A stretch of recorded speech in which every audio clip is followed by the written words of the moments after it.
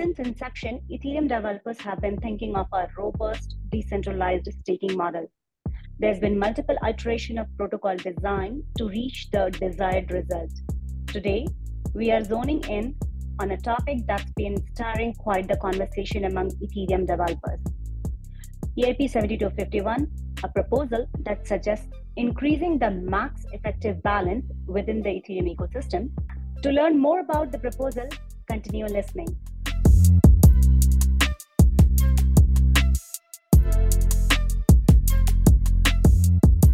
Welcome to episode 127 of peepaneip, where we dive deep into an Ethereum improvement proposal to understand the technical aspects, to gain insights into authors' experience, challenges, and vision for the future of Ethereum. I'm Pooja Ranjan from Ethereum Cat Holders. In today's episode, we will have an overview of eip-7251. We will discuss what max effective balance actually means in the context of Ethereum consensus, why there is a push to increase it, and how such a change could help get more decentralization. Joining us today are co-authors of eip-7251, Dap Lion, client developers at Lighthouse, and Michael Nutter, researcher and developer at Ethereum Foundation. They will shed light on technical nuances, the expected benefit, and even the potential challenges this proposal might bring to the table. Welcome to peepaneip, Dap Lion and Mike. Hello, thanks for having us. Good to be here. Thank you. Thank you for joining us. We'll start with a quick introduction. Can you provide some background on yourself, how you found Ethereum, and what led you to Ethereum author for eip-7251? So, hi, I'm Dap Lion. I've been in Ethereum since 2018. I entered here by chance, but I've been very fortunate to meet a great community of people. I went into the protocol very quickly, and I haven't moved since then. And yeah, I was drawn into this proposal that Mike started, basically trying to plug in the gaps and provide as much feedback as possible from an implementer point of view. Yeah, that's my story. Hey everyone, hey Pooja. Yeah, my name's Mike. I joined the Ethereum Foundation just about a year ago to work on some stuff around MEV and proposal builder separation, and kind of quickly got nerd sniped by some of the consensus layer upgrades that we were thinking about. And yeah, max effective balance is a discussion we've been having since like May of last year. So it's a rather old, thing that we've been thinking about. And in a lot of ways, it's kind of an intuitive thing for the consensus layer to be able to have variable stake validators. And in that regard, I think, yeah, we are hoping to kind of demystify some of it today and talk about why we think it's worth doing. So yeah, thanks for having us. Thank you for sharing about yourself and giving us a quick background about the proposal 7251. And I'm so looking forward to learn more about it. So without further ado, let's peep in.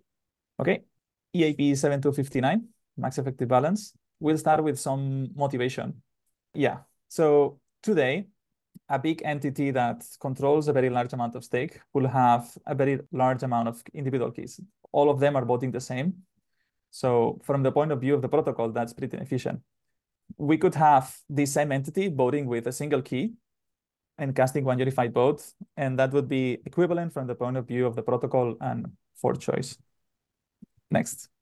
So yeah, we could have the same security, but be much, much more efficient. Next. Why do we have this inefficiency? So the old sharding design, if you remember, like way before tank sharding, we were going to have execution shards. Each of them was going to be a block builder. So it was very important that every single shard had an honest majority. We had to have a very high probability of this honest majority. So this max effective balance ensured that there was enough randomness in every committee so that like honest majority at the chain level would translate into an honest majority at every single shard. Next. Yeah. And just to quickly jump in here, this max effective balance number, it sets the cap on the amount of stake that a single validator can have in the protocol view. So it's that 32 ETH number that effectively is both the minimum amount of balance to become a validator and the maximum. So just kind of making sure that we're on the same page about that. So yeah, just to show the scope of the problem, today in mainnet we have about 900,000 active indexes, about 1 million total, but only 33K unique withdrawal credentials. So there is a very big way that we can go into consolidating all these unique entities where, I mean, even this 33K number is a very high ceiling because many entities like Coinbase will have different withdrawal credentials, but still act in the same vein. Next. So why do we want this? Having too many active indexes is something that will difficult us for shipping single slot finality. I will motivate in the next slide why do we want that. And it also has an important cost to everyone operating the network. The more votes that we cast means the more attestations we have to broadcast and validate. So that increases compute costs for everyone. Yeah, and just to jump in here for a sec. So the reason that this kind of increases with the number of validators is that during the course of an epoch, all of those, like each validator basically casts a vote for the slot that they're assigned in an epoch. So an epoch is 32 slots. So over the course of 32 slots, every single validator has to cast a vote on the network, and that signature has to be aggregated and like verified kind of throughout the course of that epoch. So, even though Coinbase like is running, essentially all their stake and they're a single entity that controls all of that stake, 100,000 plus of those signatures have to be aggregated just for them to like make their vote over the course of the epoch. So that's kind of why this process scales so poorly with the number of validators, because you only have like a constrained 32 slot window during which all of this has to. Yeah, so I want to motivate for a minute single slot finality. This is one of the end games that we want to shoot for. If you are familiar with the famous Vitalik roadmap, that's over there in the top right. But with single slot finality, we would get very fast finality times from 15 minutes to 16 seconds. So basically one slot that we will have to extend for this. In the happy case, which should be the most, we will have no possibility of reorgs, and we will retire the current forking mechanism, the current fork choice that we have, which is pretty buggy and has caused us a lot of headache in the past. So getting there for us is very important. It's not incredibly important that we do it today, but it's something that we're going to do in some years. And getting there takes time. And MaxiV is probably a prerequisite. So that's a strong motivation of why we want to do this timely. Yeah, and just to jump in here, the reason that like single slot finality today is very difficult is because those like 900,000 validators that we were talking about before, if we wanted each slot to finalize, we'd need to get all of the votes from all of those 900,000 validators for each slot. So right now we have it divided over the entire course of the epoch, but it would have to like essentially consolidate into one single slot for all of those votes to get cast and aggregated. So that's like a very high bar to clear. And that's why doing single slot finality like with the current situation would be not possible. Yeah, that's true. So to do single slot finality, we need less votes per unit of time. So either we have rotating set, which has very bad downstream consequences. We have some crazy new cryptography that lets us aggregate so many things at once, or we have less people voting. That's kind of the lowest tech solution that we could do today. So that's where we're pushing for it. Yeah, so with regard to retiring the LMD Ghost and FFG, would it be retiring or would it be more like fallback? Because, for example, single slot finality doesn't happen, then I think LMD Ghost and FFG would kick in, as per my understanding. Yeah, that's correct. In case of the committee voting for that specific single slot finality don't achieve finality, we will revert back to LMD Ghost. But best to not have this segue. We can do SSF another day.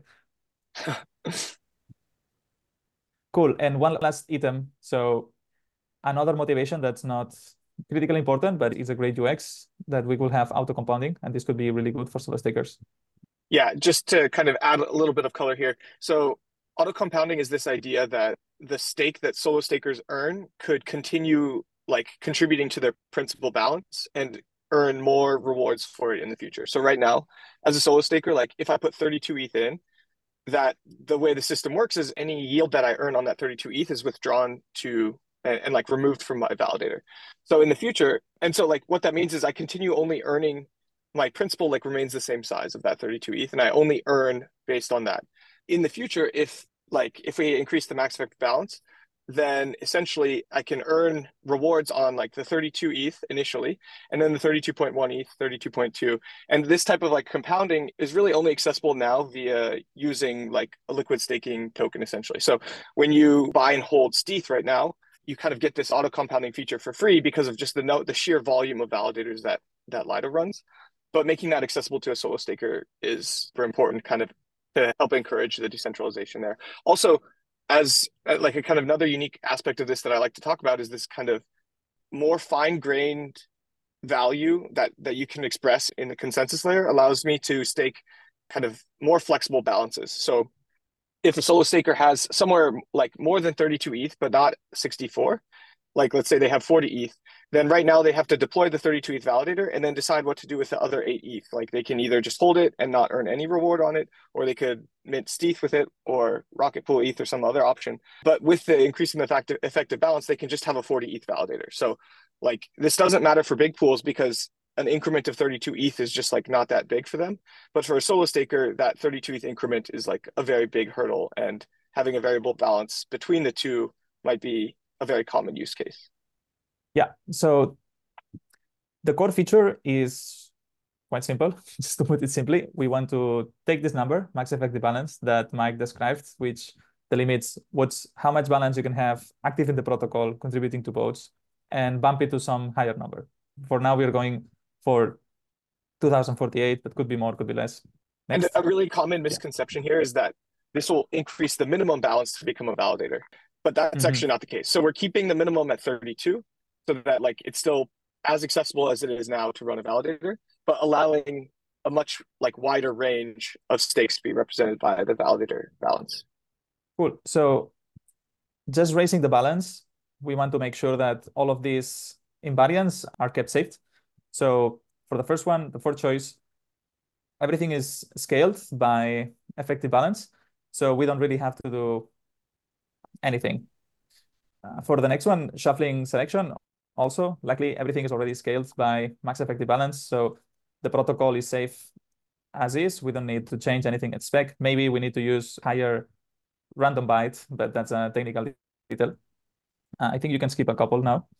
Then for the third, for the security of committees. So as we were saying before, the original point of this limit was to make sure that the committees were honest majority but it's a very high probability. That's no longer a requirement.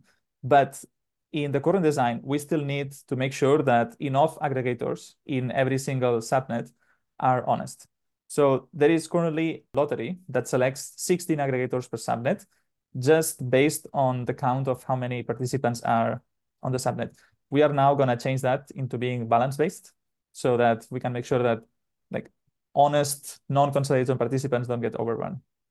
The second one is the churn. We must make sure that active and exit churn invariants are kept. Now they will have to be balance-based, and it's actually not too complicated. We will have these neat variables that we are displaying here in the state.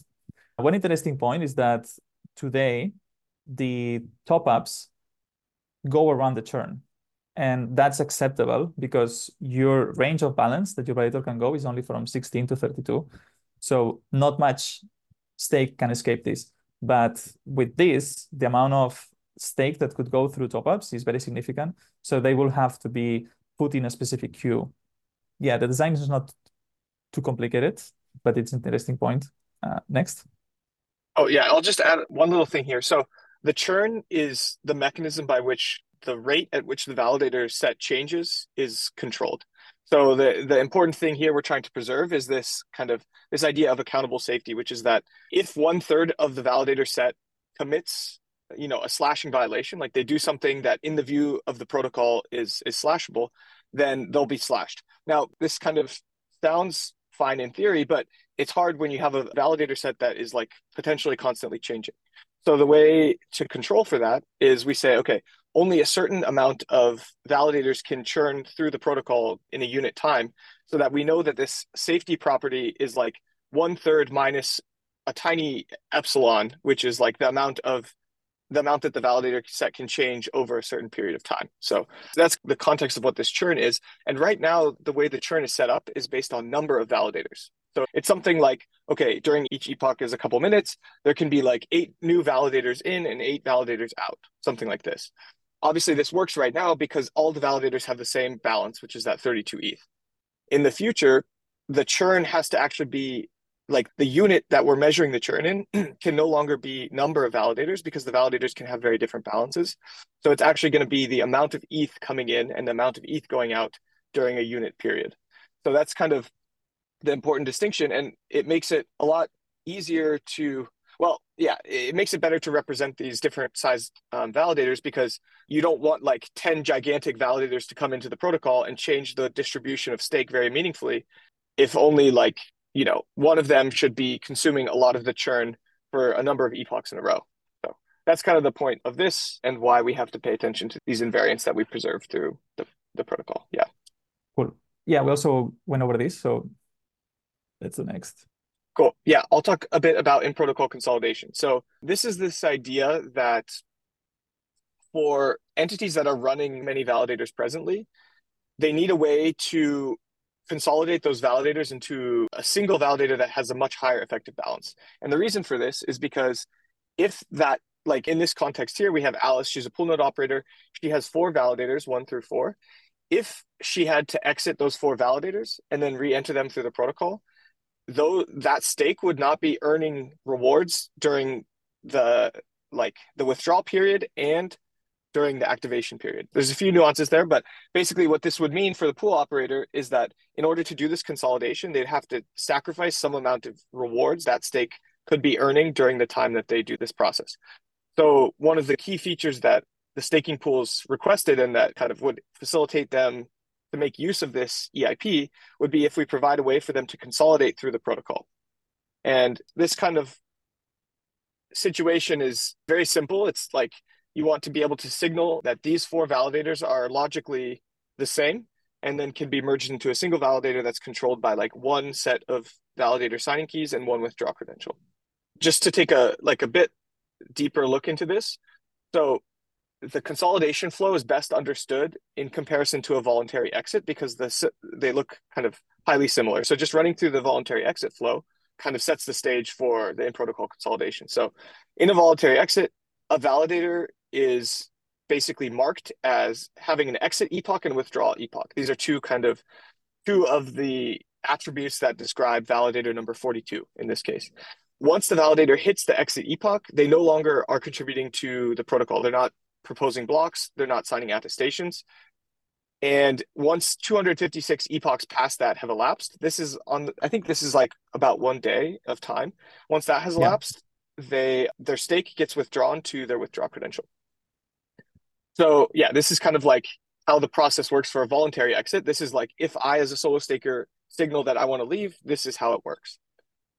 Now, the reason we kind of went through this is, and just kind of looking at the timeline here, like kind of mapping the flow into a specific set of time, we have this period during which the validator is active and they're still signing. This is kind of before we hit the exit epoch. After we hit the exit epoch, but before we hit the withdrawable epoch, the validator can still be slashed, meaning if someone submits proof that they double signed a block or they double signed an attestation, then they can be slashed. But during these epochs here, they're not actually signing new attestations. These are just old attestations, and this allows the protocol to kind of hold them accountable for anything they've done in the past, so that if they do something bad, they can't immediately leave and not get slashed. Now, kind of bringing it back to the in-protocol consolidation, we have this slightly new version where if we have 2 validators, so we have validator 42 and 43, and we basically want to merge validator 42 into 43. So we have like the source, so the source of the consolidation and the target. So the source is being exited. And this is why we talked through with the voluntary exit, because essentially what we do is we mark their exit epoch and their withdrawable epoch the same as we did in the voluntary exit case. And once that epoch is hit, then their balance is applied to validator 43. So there's one additional step that I left out of this diagram because there's already kind of a lot going on. But that last step actually shuffles all of the stake from validator 42 and applies it to validator 43. So at the end of this situation, 43 would have 64 ETH and validator 42 would be fully exited from the protocol. And kind of taking that same timeline diagram from before and applying it to this situation, we have our source and our target. So again, source in this case is validator 42, target is 43.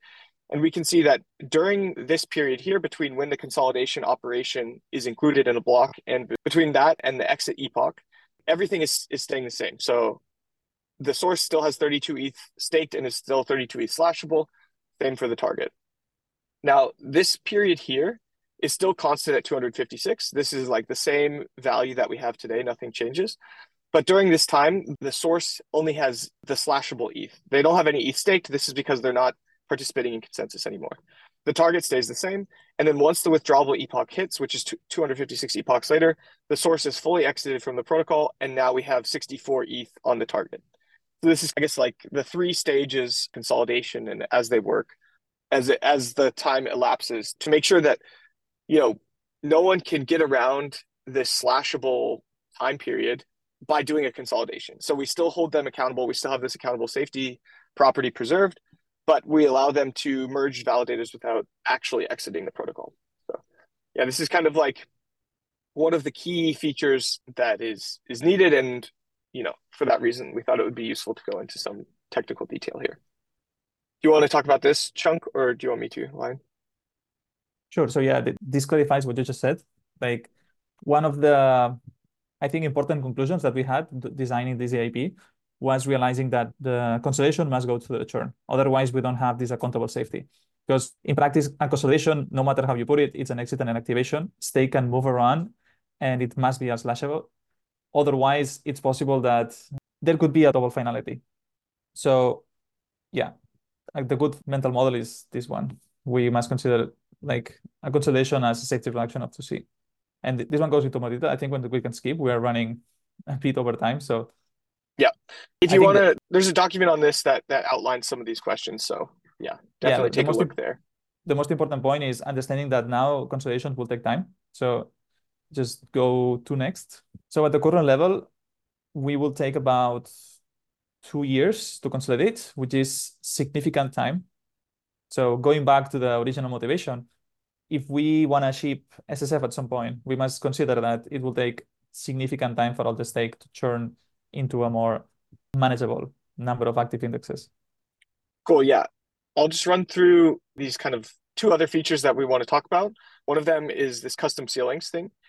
So this allows validators to basically specify a different level of stake at which the sweep will kick in. So right now, the 32 ETH max effective balance indicates that after 32 ETH, any stake that accrues is immediately withdrawn, you know, in this rotating process. So every 2 weeks or so, that ETH is swept off and sent to the withdrawal credential.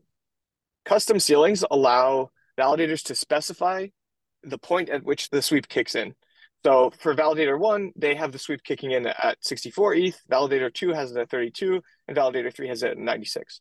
And this just allows kind of more fine-grained control for people to allow them to some value for their validator without worrying about like having to custom do the withdrawals whenever they want them. They still get this kind of like automatic sweep process that withdraws their ETH, but they get more flexibility over what value that happens at. Yeah, another kind of core feature here is this thing called EL triggered partial withdrawals. We won't go too much into this, but there's an EIP called 7002, which allows the withdrawal credential to initiate an exit for a validator. And this is important because ultimately the withdrawal credential is the owner of the stake that the validator runs. And oftentimes there's kind of a separation of concerns here where someone gives access to the stake to someone else for them to run the validator, but they still want to have control of the stake that they own in terms of like when the ETH is withdrawn from the consensus layer. So triggering the exit from the withdrawal credential kind of makes intuitive sense. The reason we want to allow the withdrawal credential to also trigger a partial withdrawal is because we don't want them to have to exit the validator to get access to some of that ETH. So for example, if you're running a validator with 1,000 ETH and you need to withdraw 5 to pay for your taxes, then we want to be expressive enough to allow that to happen without having to exit the full 1,000 ETH and re-enter it and go through like the whole churn process that we were describing before. So this is kind of a subtle but important feature that would get bundled in with this EIP, and it kind of extends and overlaps with 7002 very nicely. Cool. Yeah. So that's, do you want to talk about that? Yeah. So that's all about the features. I think we close it pretty nicely. That's why we call the core EIP just raising the max effective balance to allow the possibility to have lower indexes, but just being realistic about how big the current set is. That's why we want to have consolidations, because we cannot expect the current set to ever reduce otherwise. And we want to have all these nice UX features so that this is actually usable. Otherwise, people will be stuck, as you say, with ETH that is not accessible until you do a full exit. So the point I'm going to talk about now, and ties to the question we'll do later, is will people consolidate? One of the main critiques of this feature is that no, because slashing risks are worse. I want to dispute that. So here, just bear with me for a second. Let's model how a classic slashing event happens due to operational error.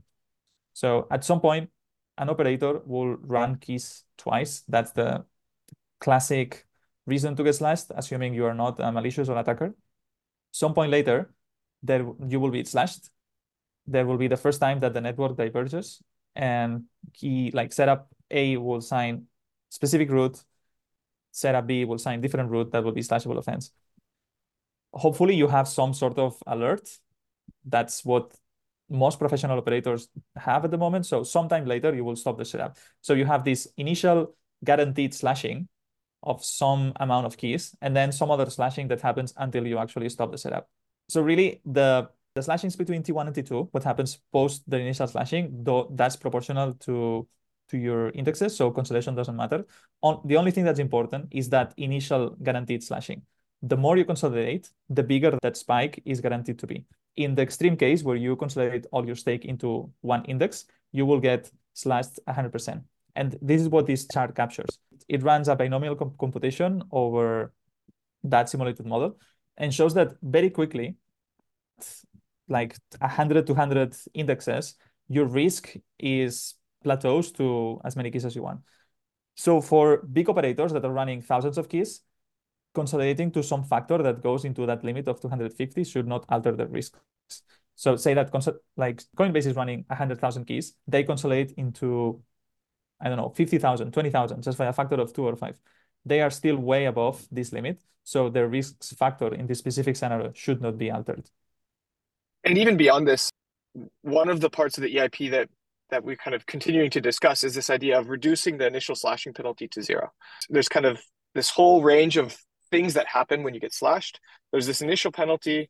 There's correlation penalty for kind of trying to track how much ETH was slashed during a given period. This is the whole accountable safety thing. And one additional way we can really reduce the risk of slashing is just making that initial slashing 0 or a constant that's low enough to not be significantly risky for large operators. So there's kind of a defense in depth type argument here that slashing risks can be greatly reduced across the board to help incentivize and encourage consolidation. Yeah, I think that's what we're touching here. So. Oh, gotcha. Yeah. Cool. Yeah, if you want to summarize, so Mike has been in contact with Paul, so you have a bit more insight. Yeah, so a lot of discussions with different staking operators and kind of trying to make sure that both they understand what we're doing and why, and it makes sense for them to kind of contribute to the design process, because the real reason this EIP is there is to reduce the validator set. And so if they don't make use of the consolidation mechanism, then it's kind of like a no-op. The EIP is a lot of change to the protocol that doesn't actually do anything. So yeah, the biggest thing is the slashing risk, which we were talking about, making that initial penalty 0, this kind of defense in depth argument that even if there is some risk of getting slashed, that risk scales as you run many validators, it kind of goes to 0, or it's not meaningfully different if those validators are consolidated or not. Again, this very low one-time cost thing is about the in-protocol consolidation. So this is making it very as easy as possible for them to just say, okay, we're doing this one-time thing where we're consolidating our 100,000 validators into 20,000. It'll be slightly annoying, but it's good both for the long-term sustainability and health of the network. And also in terms of that last bullet point there, which is long-term cost reduction, potentially it could just simplify a lot of the things that go into running a large node operator, right? Right now, key management and mapping a number of validators to nodes is quite a complicated process, right? So in the fact that one node on the network could be running 1,000 or 10,000 different validators with different keys kind of introduces some amount of complexity, and that could be reduced if you just had one node. All of the stake on that node was controlled by a single signing key. That single key was running in an anti-slasher protected mode. All of these considerations could make it a lot easier to run a big staking pool. yeah, just to nail on how low the one-time cost is. So they will be offline for the 27 hours of the withdrawability delay. So that's about 1 day. So you would lose one fraction of 365. So it's basically nothing. It should not be even noticeable. So I think that would not be a complaint for the benefits that you get in the long term and the contribution to the protocol. Yeah. So I'm going to touch quickly about implementation complexity. So I've been doing a proof of concept in Lighthouse of this eip. I'm maybe 70% done. I want to say it's mild-ish complex. It's not too bad. Like this eip is mostly state transition, and those changes are very easy to test and implement. It's very deterministic. And yeah, so complex things are touching the validator client, things like networking with this eip doesn't touch at the moment. So the most complex item at the moment is changing the is-aggregator function, which requires reworking a bunch of committee caches, which are very optimized and are somewhat complex to change in that regard, but it shouldn't be too bad and it's quite doable. So the last point, and I want to touch now that we are in EIP decision season, is this EIP time critical? Should we include it for Electra? It depends on these variables that you consider. So if you are worried about the effects that very high levels of heat would have on the network and how clients will handle, then this CIP is somewhat time critical. If you care about SSF and it being included in like some reasonable amount of time, then yes, this CIP is very time critical. Yeah, and it's worth just saying that, the amount of validators kind of plateaued at 900,000 for a while. And Lion and I were talking before the call. Actually, right now, the validator queue is full again, and we're kind of back in the version of the world where the number of validators is increasing regularly. And there are definitely optimizations that can be made to handle these different, loads. Like right now, we're at 925,000. If we get to like 1.2 million or 1.5 million, like some significant optimizations might need to be made to the clients. And when that happens, like not only are you introducing risk by changing the code, but you're also consuming bandwidth that could have been going to other things, right? So like, I think we should view it as something that is both tech debt in terms of the kind of core design of the protocol, like in the specification, but is also like kind of this incurring tech debt in the clients that we have to maintain and optimize them further and further for handling this like massive load validators and messages over the network. So yeah, I think it is time critical. I think it's an EIP that kind of intuitively makes a lot of sense for everyone. It's just about like getting on board and committing to like making this, like paying down this tech debt that's from the historical context. Yeah, and then I'll just run through like a quick list of pros and cons to kind of summarize what we've been discussing here. The immediate pros are we should see an initial reduction in the validator set. Like we know that some people will consolidate. We also have this kind of longer term future compatibility, which we were just talking about in the previous slide, like single slot finality, long-term network health. And just if you kind of think intuitively about a proof of stake system, it's very obvious that validators are going to be having different balances and those should be represented by the protocol. Additionally, there's this improved solo staking experience that we were discussing before as far as both auto compounding and variable balance. So like staking some amount between 32 and 64 ETH or between 64 and 96, for example. And then the initial kind of like super high level cons is that we're not guaranteeing or incentivizing consolidation. So I think the biggest thing here is that if we put this into the protocol and no one chooses to consolidate, or let's say only 1% chooses to consolidate, then effectively it's kind of a no-op. Like we still have 900,000 validators, and generally speaking, decisions around the core protocol are made to accommodate like the worst case situation, not necessarily the average case or the case where we're like depending on people's kind of altruism to do something. So that's a valid concern. I think that concern doesn't stick with me too much because we have been so in the loop with the staking pools, and we know that we would like have some commitment on their end to help preserving the health of the network and doing this even though it's kind of not directly incentivized for them. Also, it's worth mentioning that we are like trying to conduct some research to think through what an incentive mechanism could look like. The problem with most of these things is that they end up like being less credibly neutral, right? If you do something that favors the large stakers, it's just going to further push people to stake with the large staker because there's either increased rewards or like a slightly smoother UX or whatever. And that's kind of like we're doing everything we can to make sure that the solo staker can contribute meaningfully to the network and that we have that kind of like long tail of decentralization. So that's what makes this incentivization kind of difficult. The second con is just engineering effort. Like there is, Line's doing such an awesome job of prototyping it to kind of help us, I guess, get more clarity on what it looks like from the client dev perspective. But there's like, this would consume some of the bandwidth in Electra, like for sure. And deciding if that bandwidth is best allocated now or in a later time based on the time constraints that we were talking about before is the core decision for whether or not we should include this EIP. Well, another point I want to mention is we have two sides of the story. So we want to see existing state consolidate, but we will have new state onboarding onto the network. And this new state can choose to consolidate or not, even with a lighter version of the EIP that doesn't have all these consolidation features built in. So, and this new state coming in, it should not have any problem consolidating. And I don't know, like, if crazy things happens, like ETF staking comes in and we have like 50% of ETH stake, like this is very relevant and definitely contributes to the time criticality, because then all this new stake doesn't have to consolidate and can like enter into the network with this like optimal ideal form that we want to see on the end game. Yeah. Yep. Great point. Thanks. Cool. Yeah. That's the end of our presentation. Happy to take some Q&A. Yeah. Thank you. Well, thank you for the talk. It was interesting to learn about the positive side effects and know that it is also helpful for a future design, single slot finality.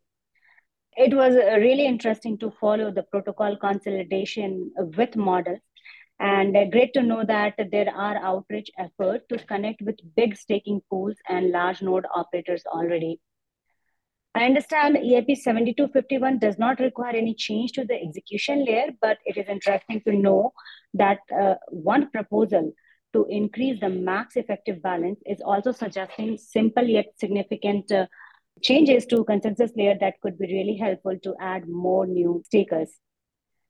Well, the presentation already covered my basic questions. I may have a few more, but at this point, I would like to open the floor for participants of the call if they have any questions for the guest. Yeah, I get a question. Is the reuse of the indexes also in the scope of this EIP? No, that's a completely separate EIP, out of scope. But is it planned to be included around the same fork? Or will it be too many reworks for... Yeah, I would personally argue against. I think reuse indexes is something we should do eventually, but maybe like in 5 years, but definitely not now. And you were mentioning that slashing would be bigger. Could you quantify that in terms of number of ETH per slashing event with like current mainnet numbers? Like let's say you consolidate 3 nodes to 96 ETH and you would get slashed. Would it be like 3 ETH? Because right now, if you see someone getting slashed, it's approximately 1 ETH per slashing event. So would it be approximately 3 times that? So the proposal actually gets rid of that initial penalty altogether. So for a solo staker to get slashed would be essentially 0 ETH. They still get the other kind of penalties which are associated with like inactivity and also the correlation. If many people are slashed at the same period, then there's that penalty. But in both the 32 ETH, like 3 32 ETH validators and 196 ETH validator, if either of those got slashed kind of in isolation, the penalty would essentially be 0 for both of them. Just a follow-up there. I want to make sure that like this initial penalty to 0, is this part of the present EIP or is it a proposal that we are expecting in future? It's part of the current EIP. My question on this is that since, a person will consolidate, for example, his 1,000 validators into one validator and they will get slashed. So actually what has happened is that the coordinated slashing has got absorbed into this one particular validator. And now they will basically, so that part of slashing is somehow vanishes because there is no coordinated validator, second validator for that part of the penalties. So in that way, basically penalties have reduced, right? No, not quite. So the way the correlation penalty works is you get slashed and then there's kind of this window of time that elapses, and both like a set of time before and a set of time after when you were slashed, it's tracked how much total ETH was slashed during that period.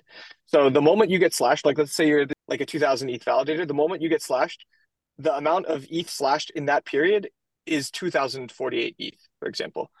And then, so like your own weight contributes to the correlation penalty insofar as like you increase the amount of total ETH, cumulative ETH that was slashed in that time period. Does that make sense? And then the one kind of cool thing about this, even as a fully consolidated validator, if you get slashed in isolation, the correlation penalty will probably be 0 too. Like the correlation penalty doesn't kick in until like 1% of the network gets slashed. So it needs to be essentially like a mass slashing event for that correlation penalty to start. And in general, like we don't want that to happen for isolated incidents, and it won't happen even if people consolidate their validators. No, I mean, I'm assuming that there is a big operator who has significant percentage of the network and their singularity is slashed. So as per you, it will still get the coordinated penalty because their weight counts towards it. Yes, that's for sure. Since we're setting the max at 2048, it's not like someone could consolidate like into a single validator that controls 1% of the stake. Like, you know, in terms of percentage per validator key that a validator would have, it's still like much below the amount that contributes to the correlation penalty. But yeah, it does contribute, the stake within that window does contribute to the correlation penalty, yes. So I have a non-technical question, which is what scope would you want for Electra inclusion? Would you basically just want straight transition included?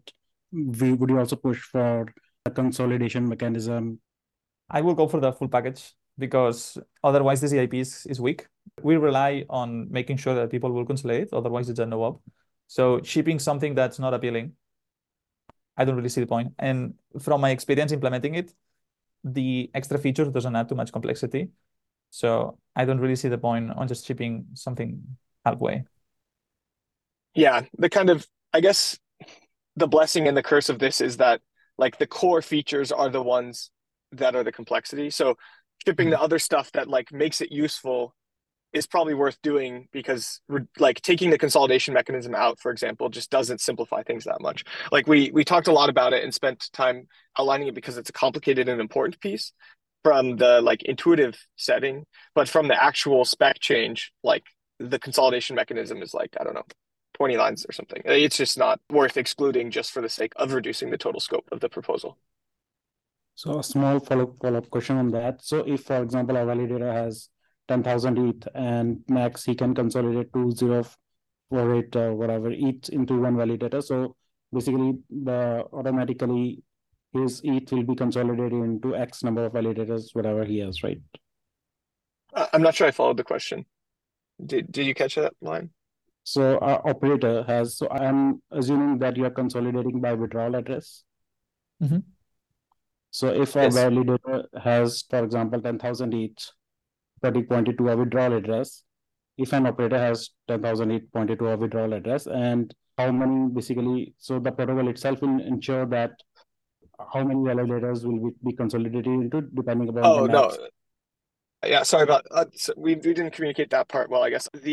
It's not automatic. There's no like automatic consolidation process that happens. It's still something that has to be opted into by the validator. So like if a bunch of ETH is pointed to the same withdrawal credential, the protocol like exposes an interface for them to signal that they want to do the consolidation, but the signature and the like voluntary action still has to be made by their signing key. Yeah.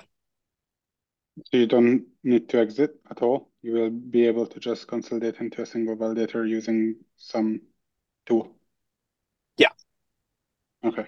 Yeah, and maybe something we didn't point it into the presentation. As of consolidation, we had different designs of who could consolidate. Initially, we wanted to allow anyone to consolidate into anyone, but that involves extra complexity. So the current design allows to consolidate only within records that have the same withdrawal credentials. And that allows us to completely bypass authorization from the withdrawal credentials. That's a bit more complex. It's a limitation, but it should cover like the vast majority of cases that actually want to consolidate. I think I have a question around a churn invariant. It was mentioned in the proposal that there could be churn variants in future.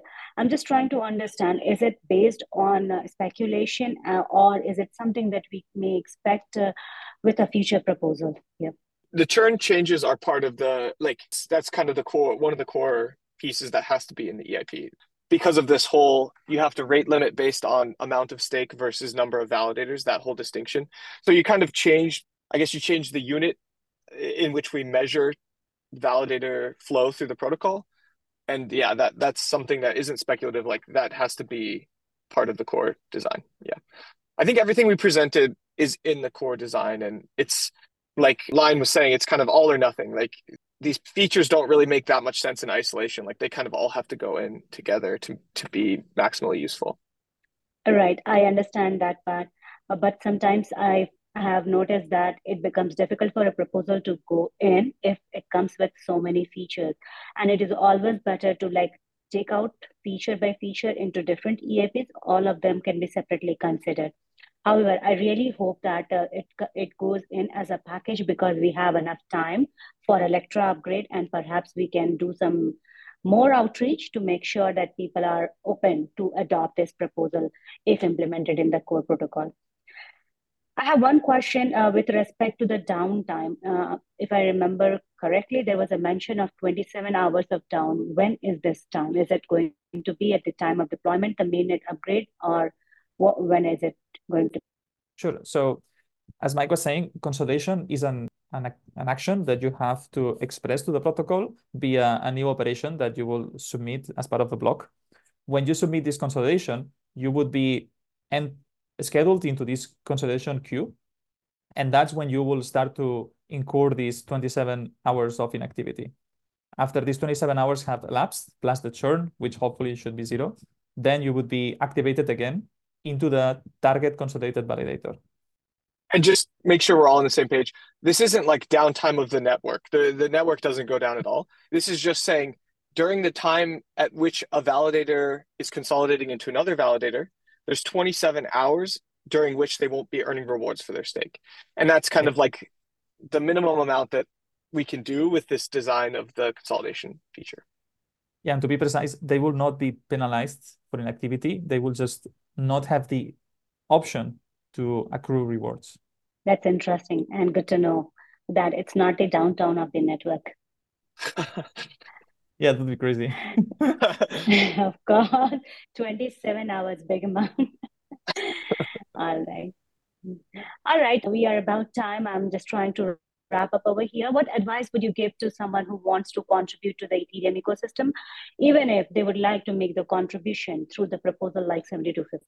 Okay, yeah, I'll go and then I'll pass it off to you quickly because I'm still learning this myself, like trying to figure out how the whole EIP process works and tying it with the research side. So I guess from my perspective, I'm kind of probably coming from a very different perspective than Lion, but I like to try and write and communicate first and then go kind of towards the spec and like EIP process. So I think ETH research is like a great place because it's super easy access, like not even just starting with posting, but like posting the own stuff, but also like commenting on the existing proposals, I think is like probably the lowest barrier of entry possible. And then I guess the consensus specs are what I'm most familiar with. So I'll kind of comment on that. And I found that they're way like less intimidating than I actually realized. Like just getting in there and being like, okay, what is the state transition function? Like what is the churn limit? Like, and it's all in Python code. It's like super readable if you have some amount of software experience. And yeah, I think hopefully it's like very easy to jump in and go from there. I'll pass it off to Lion. Yeah, I want to say from my experience of interacting, so the Ethereum Foundation runs this program called the Ethereum Protocol Fellowship, which is exactly aimed at this, to try to onboard people onto the core protocol and also into research. And it can definitely feel very intimidating. Like these topics are very complex and you need a lot of background knowledge to make sense of what is going on. And usually the materials can feel intimidating. But I will encourage everyone that, as Mike says, like the specs are open and very accessible. ETH research is also open and accessible. So read materials. And if there is something that interests you, you can hop into the ETH R&D Discord and just write to the authors and say, hey guys, do you need help with this? Is there anything that we can contribute? Because we definitely have many like open ends that we would like to put time in. Maybe like there is some specific conclusion that we would like to have certainty, or someone running the numbers and do a simulation to make sure that our hypotheses are good. We may not have the time to do that, and we would definitely appreciate the help. And those little tasks are something that it's much more accessible, and that it can serve as like this first step in for someone to take into research, and like you will develop these relationships. And I think it's a great way like to enter the space. Very well said. It's really encouraging for new people to maybe jump in by the process that you have already suggested. And it's really helpful to know the process may look intimidating from outside, but it is not in real world. And I'm sure Barnabas here may use some help on writing test cases for each of these proposals for having them on DevNets or on the public testnets. So yeah, people, if you are listening and if you are open to support, contribute, please feel free to jump on the ETH R&D Discord. That's the best place to begin with whatever you want to go ahead and do that. Yes, please go ahead. When can we start testing? Do you have an implementation ready? It's getting there. It's getting there. Okay. Next week then. All right. Very well. For those new to the proposal, eip-7251 in particular, this is catching eyes of many people due to its potential implication on network security, validator incentives, and overall economics of the Ethereum proof of stake mechanism. So whether you are a seasoned Ethereum developer, a curious enthusiast, or someone fascinated by ever-evolving world of blockchain, I hope this episode would provide valuable insight into one of the most talked about proposals in the Ethereum community.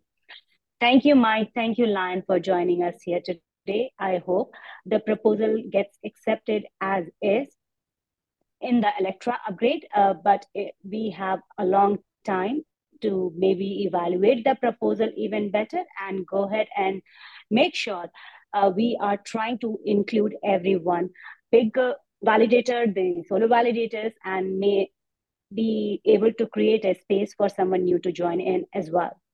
Thanks so much for having us. It was a blast. Yeah, thank you so much. On this note, thanks to all our YouTube viewers for watching and podcast subscribers for listening to the special episode on Electra upgrades at eip-7251 channel. Should you have any question on this or any other topic, let us know at eip-7251 Discord. Check out description for more info and stay tuned for more upcoming talks. Until next time, keep watching, keep listening, and keep sharing your love with Ethereum cat herders. Thank you, everyone.